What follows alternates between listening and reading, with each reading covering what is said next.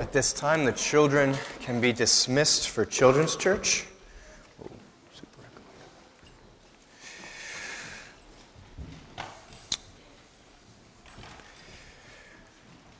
Before I begin, I ask briefly your patience.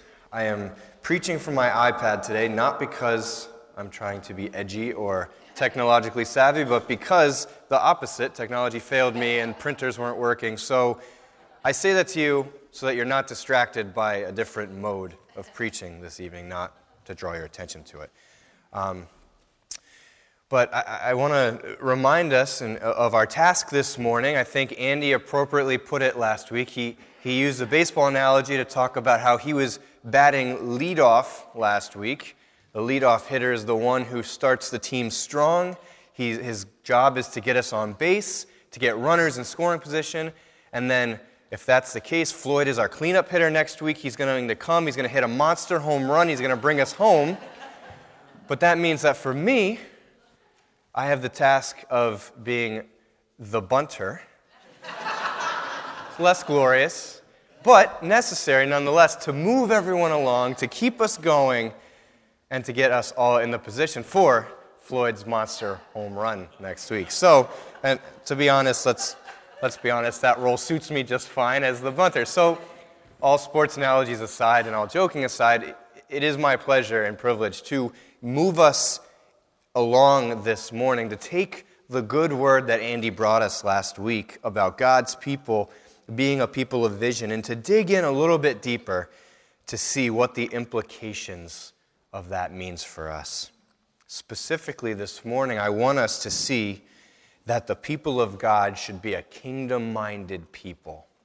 A kingdom-minded people. If you recall, Andy said a couple things last week that will help move us forward this morning. I want to rehash what he said to give us something to jump off of again, to move us along. First, he said that the church is a people with a vision, and that vision is regarding the kingdom of God in our midst. Most importantly, he reminded us that this kingdom is a present kingdom, not only a future one.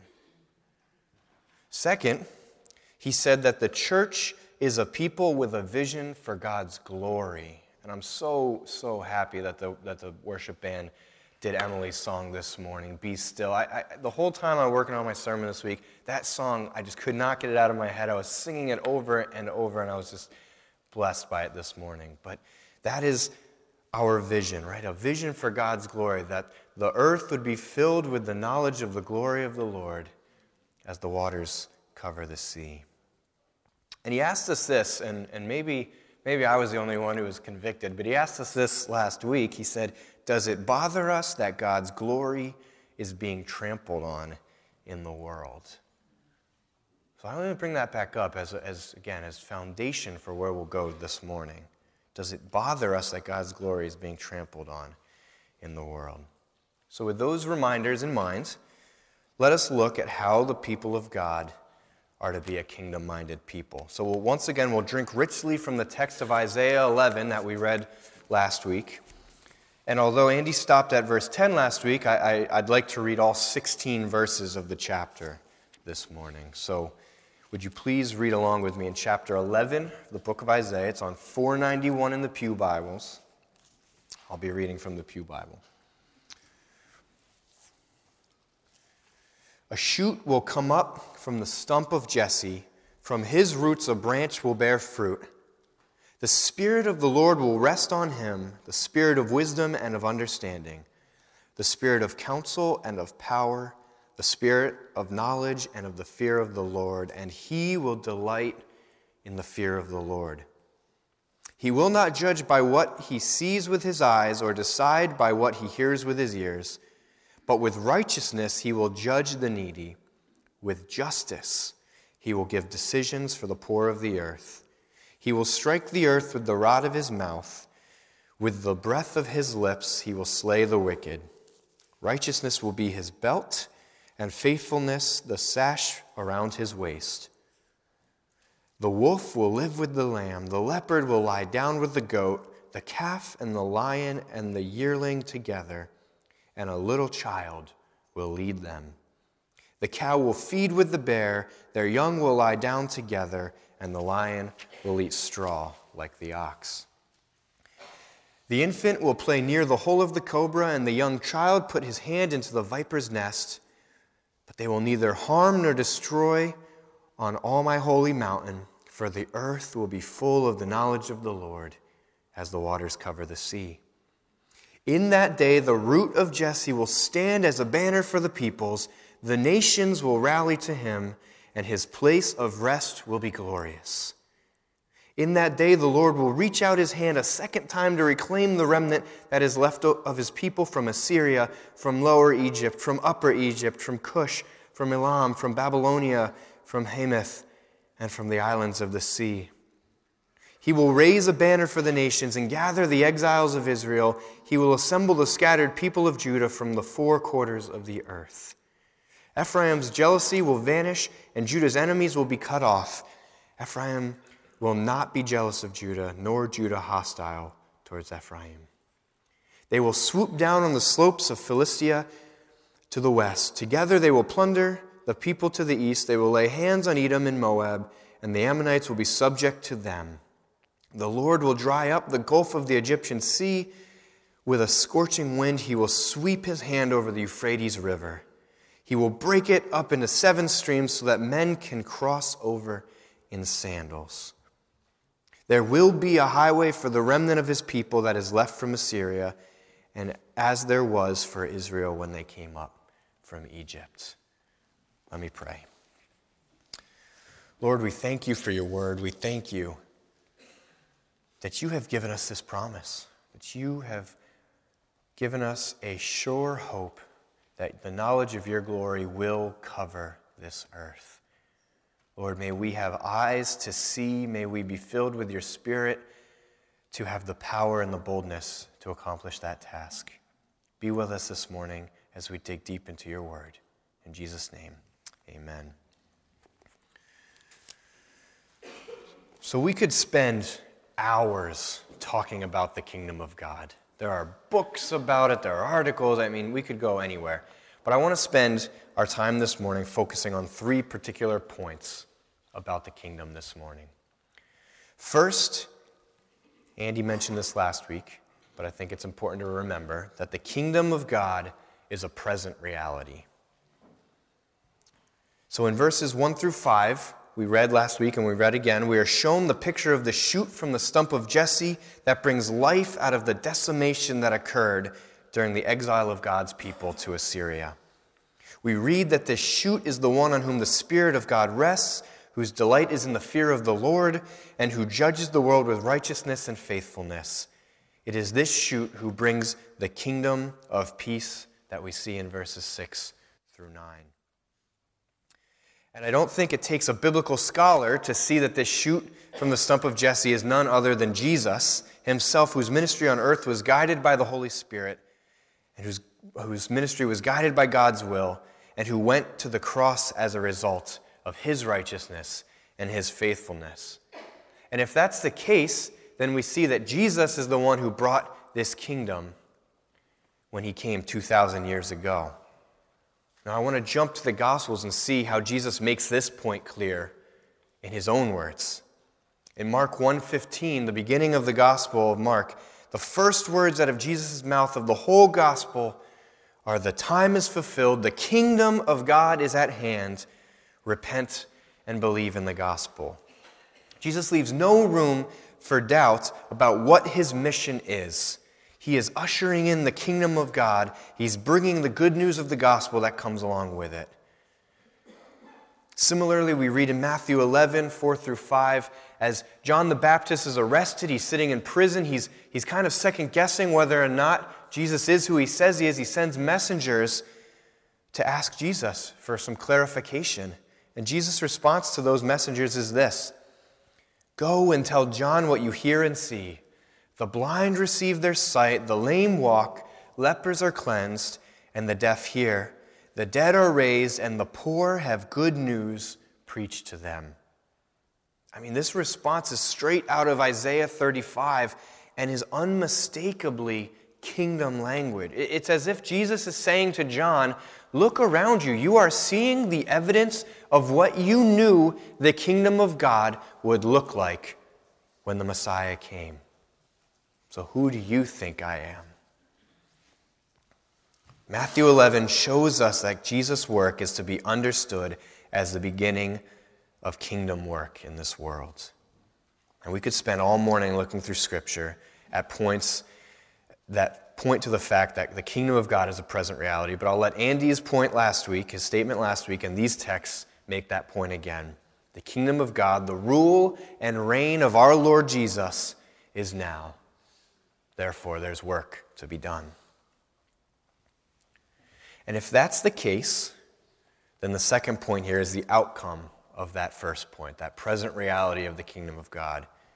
Namely, that the kingdom of God involves his people from every nation. It involves his people from every nation.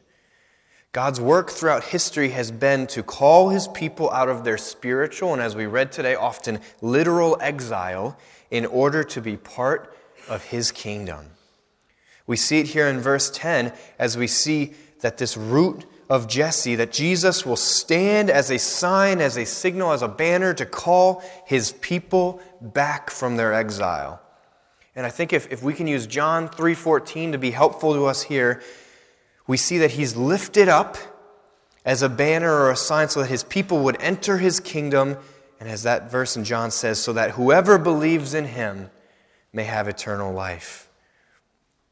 I mean, the reason why I was so excited to read verses 11 to 16 this week is because it's a total game changer in the Old Testament. Because we read earlier in Isaiah that God raises up a banner. In Isaiah 5, he raises up a banner so that the foreign armies can see his people and come and send them to exile. So he takes his people from Israel and he sends them to exile in Assyria. And then we see here that not only is he going to raise a banner to call his people back from Assyria, but what do we read? That he calls his people from Assyria, from Lower Egypt, from Upper Egypt, from Cush, from Elam, from Babylonia, from Hamath, from the islands of the sea. I mean, we're supposed to read these nations figuratively because we see in verse 12 he raises this banner for the nations and he calls his people from the four corners of the earth. His point is that God is calling his people from every nation with Jesus as a banner to say, come, be a part of my kingdom. He talks about, I love it, in verse 15, he's going to dry up the Euphrates so that his people can walk back to his kingdom. He talks about at 16, he's going to pave a highway so that his people will not lose their step along the way. I mean, the imagery is unmistakable. He even says it in verse 16, as there was for Israel when they came out from Egypt. He's saying, just as I did in the Exodus from Egypt, so I will do again and again and again for my people. God will make a way where human power cannot avail. So God is calling people from all nations to be part of his kingdom, with Jesus as the banner by which they are to see and to find their way to him.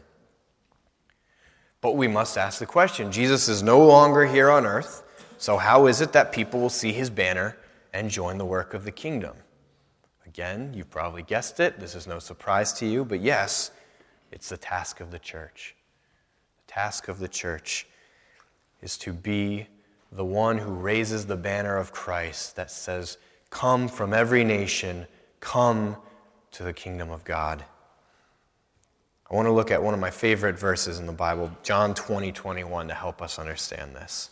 So John 20:21, Jesus is in the upper room. He's talking to his disciples, and he says this, peace be with you. As the Father has sent me, even so I am sending you. He stops, he breathes the Holy Spirit on them, and he goes. And again, I think the implications here should be relatively clear. The church is called to be involved in the same mission as Jesus was sent to do.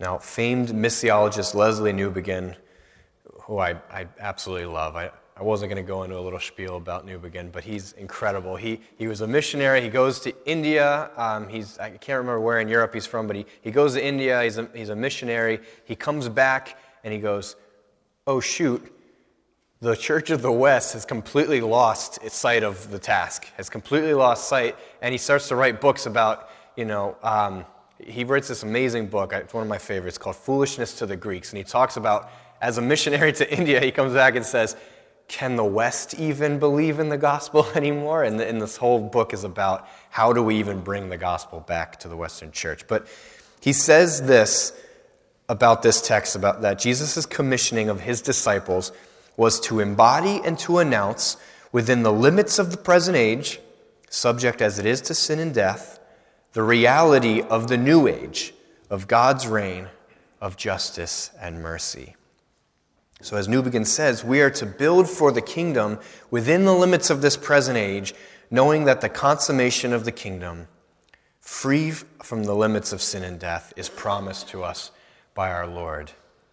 Now, for those of you who have done perspectives, for those of you who have taken classes on New Testament theology or any of this, you may have seen this graph. I debated putting it up on a slide, and it wasn't worth it. But to understand the kingdom of God is to understand that when Jesus Christ came the first time, he started the kingdom of God. But that consummation won't come again. It won't be fulfilled until he comes again. But we live in this in-between time, this time as some call the already not yet, where we're already part of the kingdom, where we're already working towards this final task, but it's not yet come to fruition. This is why he talks about we're to embody, how does he say it? We're to embody and to announce within the limits of the present age. We're to bring the kingdom of God knowing that we can't quite do it perfectly. And I love George Eldon Ladd, who's a New Testament professor at Fuller, who was a New Testament professor at Fuller, puts it this way: the kingdom of God in Christ has created the church, and the kingdom of God works in the world through the church to accomplish the divine purposes of extending his kingdom in the world. So the kingdom of God is the task of the church and involves people from every nation. And if that's the case, and we're to be called to be working for that kingdom of God now, then the final point I want us to see this morning is what I said before. The kingdom of God should be what the people of God are all about. Or to say it another way, the people of God should be a kingdom-minded people. Let me start by saying what I fear we often mistake the kingdom of God for. I think one of the things that the church sometimes mistakes for the kingdom of God is this idea that it is our task as the church to call people to itself for the sole purpose of saving souls for the future. So we think the kingdom of God, the work of the kingdom, is to call people to us in order that they would be saved for the future. And although that's part of the task, I think it's easy to remember the full scope of the task when we remember what Jesus did in his ministry when he was here on earth. N.T. Wright, in another one of my all-time favorite books, in a book called Surprised by Hope, says it this way: talking about Jesus, what Jesus was promising for the future and doing in the present was not saving souls for a disembodied eternity, but rescuing people from the destruction and decay of the world, the way the world presently is, so they could enjoy, already in the present, that renewal of creation which is God's ultimate purpose. And so they could thus become colleagues and partners in that larger process. I'm going to read that again because I think he's got it. I think he hits the nail on the head. What Jesus was promising for the future and doing in the present was not saving souls for a disembodied eternity, but rescuing people from the destruction and decay of the way the world presently is, so that they could enjoy already in the present that renewal of creation which is God's ultimate purpose. and so they could thus become colleagues and partners in that larger project. And if this is true, then we must see that everything we are doing now is for the sake of building for the kingdom of God, getting God's original plan back on track after the fall. I mean, Andy touched on this last week, but God's original creation had the knowledge of his glory everywhere. It was the manifestation of his kingdom perfected here in this world. But the second we ate from the tree of the knowledge of good and evil, thus choosing to make the knowledge of our glory the thing that we work towards, the kingdom of God was forgotten, and we needed to be reminded of our task as humans made in the image of God. At that point, justice was distorted, peace disappeared as the kingdom of sin and evil enslaved us into fighting for our own autonomy and for fighting for our own glory at all costs, instead of seeking the glory of God. This is the point Andy made about, do we feel bothered by the fact that the glory of God is trampled on in this world? But we know God did something about it. He sent Jesus to usher in the kingdom. But he did something even more than just send Jesus that I think we often forget. He sent his Spirit to fill his people in order that they could be agents of the kingdom, made new creations, living for the purpose that they were originally intended, to bring back that justice and that peace where it had been abandoned and forgotten. And again, this is key. I think we often see the Spirit's task in our life as one-sided. He comes and he helps us live a holy life in order that we can see the fruit of our salvation. Yes, that's so much part of the task of the Holy Spirit, but it's also for the purpose of making us new creations that are on mission with a vision that God's glory would be known as we fight for justice for the oppressed, and where peace for the marginalized is once again evidenced in this world. Wright continues in that book. He says, "The church, because it is the family that believes in hope for the new creation, should be the place in every town and village where new creativity bursts forth for the whole community, pointing to the hope that, like all beauty, always comes as a surprise." Again, Andy reminded us last week, but we read in Isaiah 11 here, we read that those verses on peace, where the ox is going to be with the lion, and the lion's going to eat straw like an ox, and the cow's going to feed with the bear. I mean, that is not normal. That's why last week when Andy read it, we were all going, yes, amen, because that's not normal. Wright says it comes as a surprise. The kingdom of God is surprising because it goes completely against the kingdom of sin and evil and autonomy that we fight for every day, that this world fights for every day. Our task in this world is to bring the peace that we see in verses 6 through 9, to call people from every nation as we saw in 10 through 16 with the banner of Jesus, and to fight for justice as the Lord showed us in verses 1 through 5 in this text. So in light of what Andy said last week, and in light of what we just read this morning, what does that look like for us? Andy reminded us, and for some it might have been a first-time reminder, of our framework here at Lanesville of invite, grow, send. This framework that dictates how we look at everything else we do. Invite, grow, send. And I think it's helpful that we look at it again in light of what it means for God's people to be kingdom-minded people. We're to be a people of invitation, not merely inviting people to this building, but inviting people into the reality of the kingdom of God that brings peace, hope, and love into a world where that doesn't naturally exist anymore. We're to be a people committed to spiritual growth, not just for our own sake and salvation, but because our vision for the knowledge of God's glory to fill the earth as the waters cover the sea depends on us being a people transformed by the Holy Spirit and committed to His kingdom and His mission. And finally, we are a people who realize that we are sent and commissioned by our King to preach repentance and the good news of the gospel of grace to a world that hopes in things that are fleeting and failing. I think one more N.T. Wright quote can suffice for us to drive this home for us this morning. He says, the power of the gospel lies not in the offer of a new spirituality or religious experience, but in the powerful announcement that God is God, that Jesus is Lord, and that the powers of evil have been defeated, and God's new world has begun. Do we see that as our task as disciples of Jesus, to go into the world and make the announcement, sin and death and evil have been defeated? We are part of a kingdom of victory.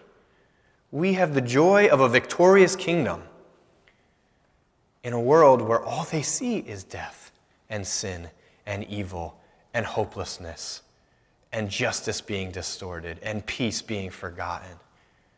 Do we see that as our task to go out and be peacemakers, to be justice bringers, to be agents of the gospel of Christ in a world that desperately needs it? Before I conclude this morning, I want to submit one final thought about a mindset shift that I think is vital in order for the people of God to be a kingdom-minded people.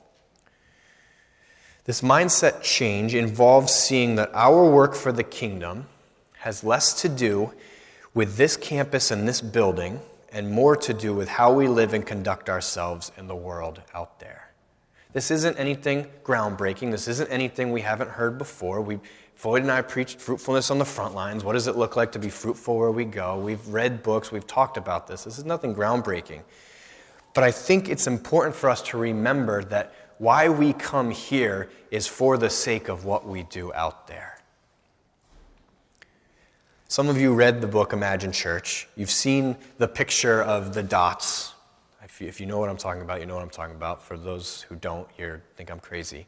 But this picture is there's a bunch of dots. It's a square of dots. And it shows that the mindset of the church is often we have several red dots in one corner. And that's where we collect. That's where we congregate as a church, in the corner. And we hope to touch those who are immediately around us, the 3-4 dots who are kind of close by those red dots. And we think that that's our task. We know we have to reach out and get those that are right near us. But the Imagine Church representation of how the church should act shows these dots with red dots scattered throughout. And the point is, when we come and collect as a church and try to fight for the kingdom, it's a lot less effective than when we see what we're doing here as mobilizing us and equipping us for scattering into our everyday lives and being agents for the kingdom of God out there, where we're able to have a red dot touch these 5 dots and another red dot touch these 5 dots. And why I think this is so important is the first model shows us inviting people to a space. It shows us growing people for the sake of that cycle to keep going. And then we send people out to invite more to that space. And it's this insular-looking cycle. But when we remember that the task of the church is to mobilize, is to scatter, then we're inviting people to be part of the kingdom. That we're growing people for the sake of being agents of this mission and this vision that we know we have. And we see that we are all tasked with being sent for that. Not just some who we check off a box and say, yes, we feel you're sent to go to the ends of the earth with the gospel. Instead, we see that we are all sent to be agents of the kingdom. Some are called by God to go to the ends of the earth. Some are called by God to go to their YMCA. Some are called by God to go to their families. But we are all sent as agents of the kingdom of God. Kingdom-minded disciples understand that what we do here is for the sake of what we're called to do out there. Kingdom-minded disciples are vision-driven to make the reality of God's rule and reign clearly seen here and now in the context where they find themselves. And kingdom-minded disciples have a passion for God's glory and commit their lives to the task of building for God's kingdom to come on earth as it is in heaven. The people of God are to be a kingdom-minded people who bring hope, love, and peace to a broken and dying world that is without those things. So as I conclude, let me leave you with 2 brief food for thoughts. First, where has God called you to be a witness to the reality of His kingdom in your life?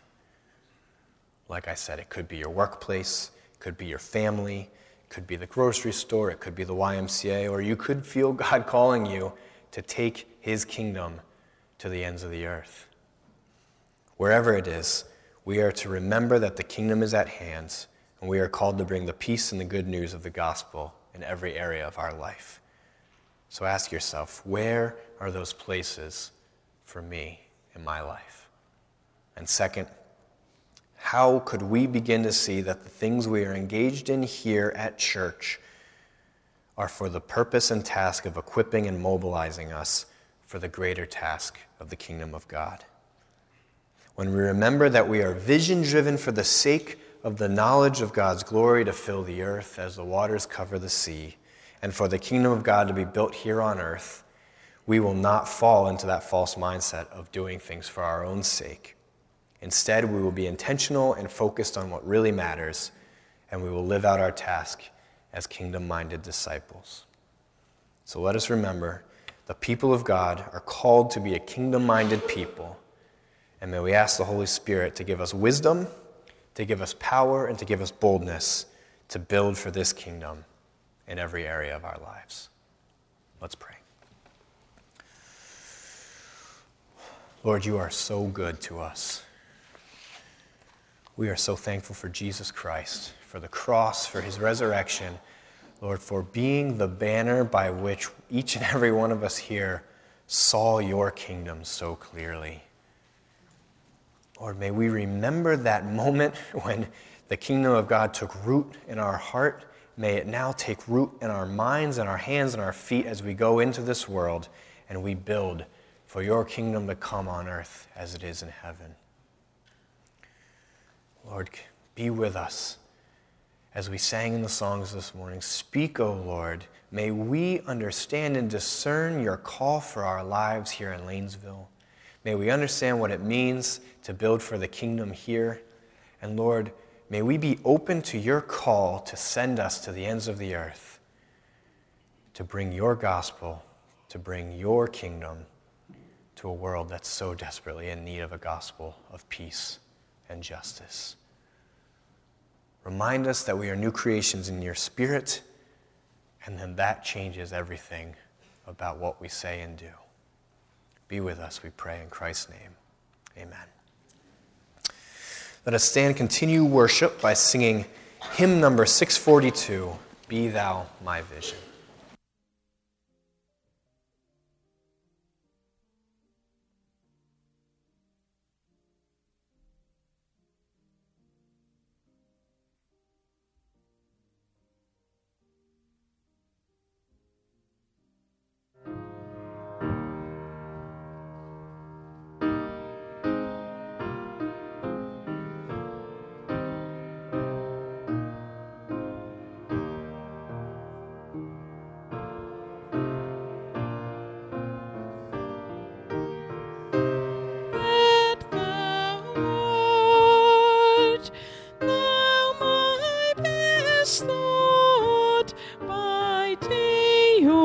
By night, waking or sleeping, thy presence my light.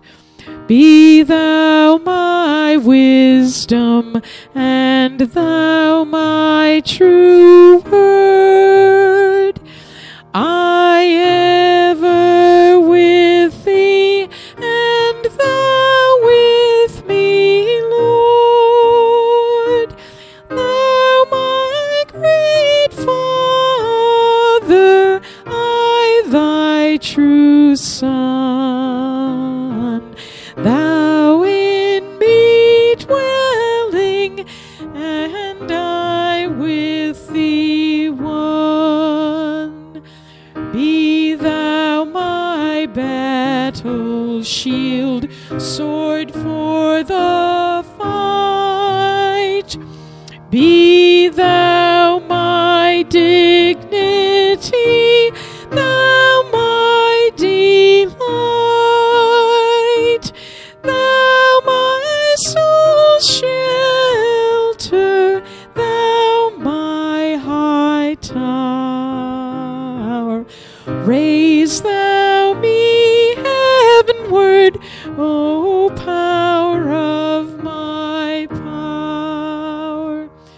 Riches I heed not, nor man's empty praise. Thou mine inheritance now and always. Thou and thou only first in my heart. High King of heaven, my treasure thou art.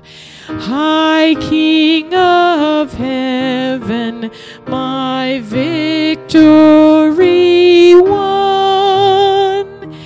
May I reach heaven's joys, O bright heaven's sun.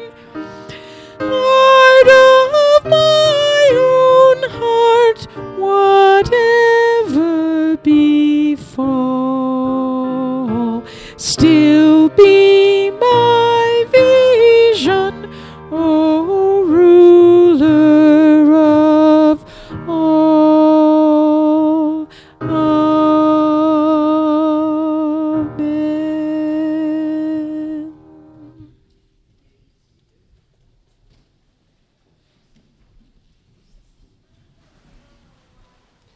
Now is the time where we come to the Lord and respond in prayer and praise.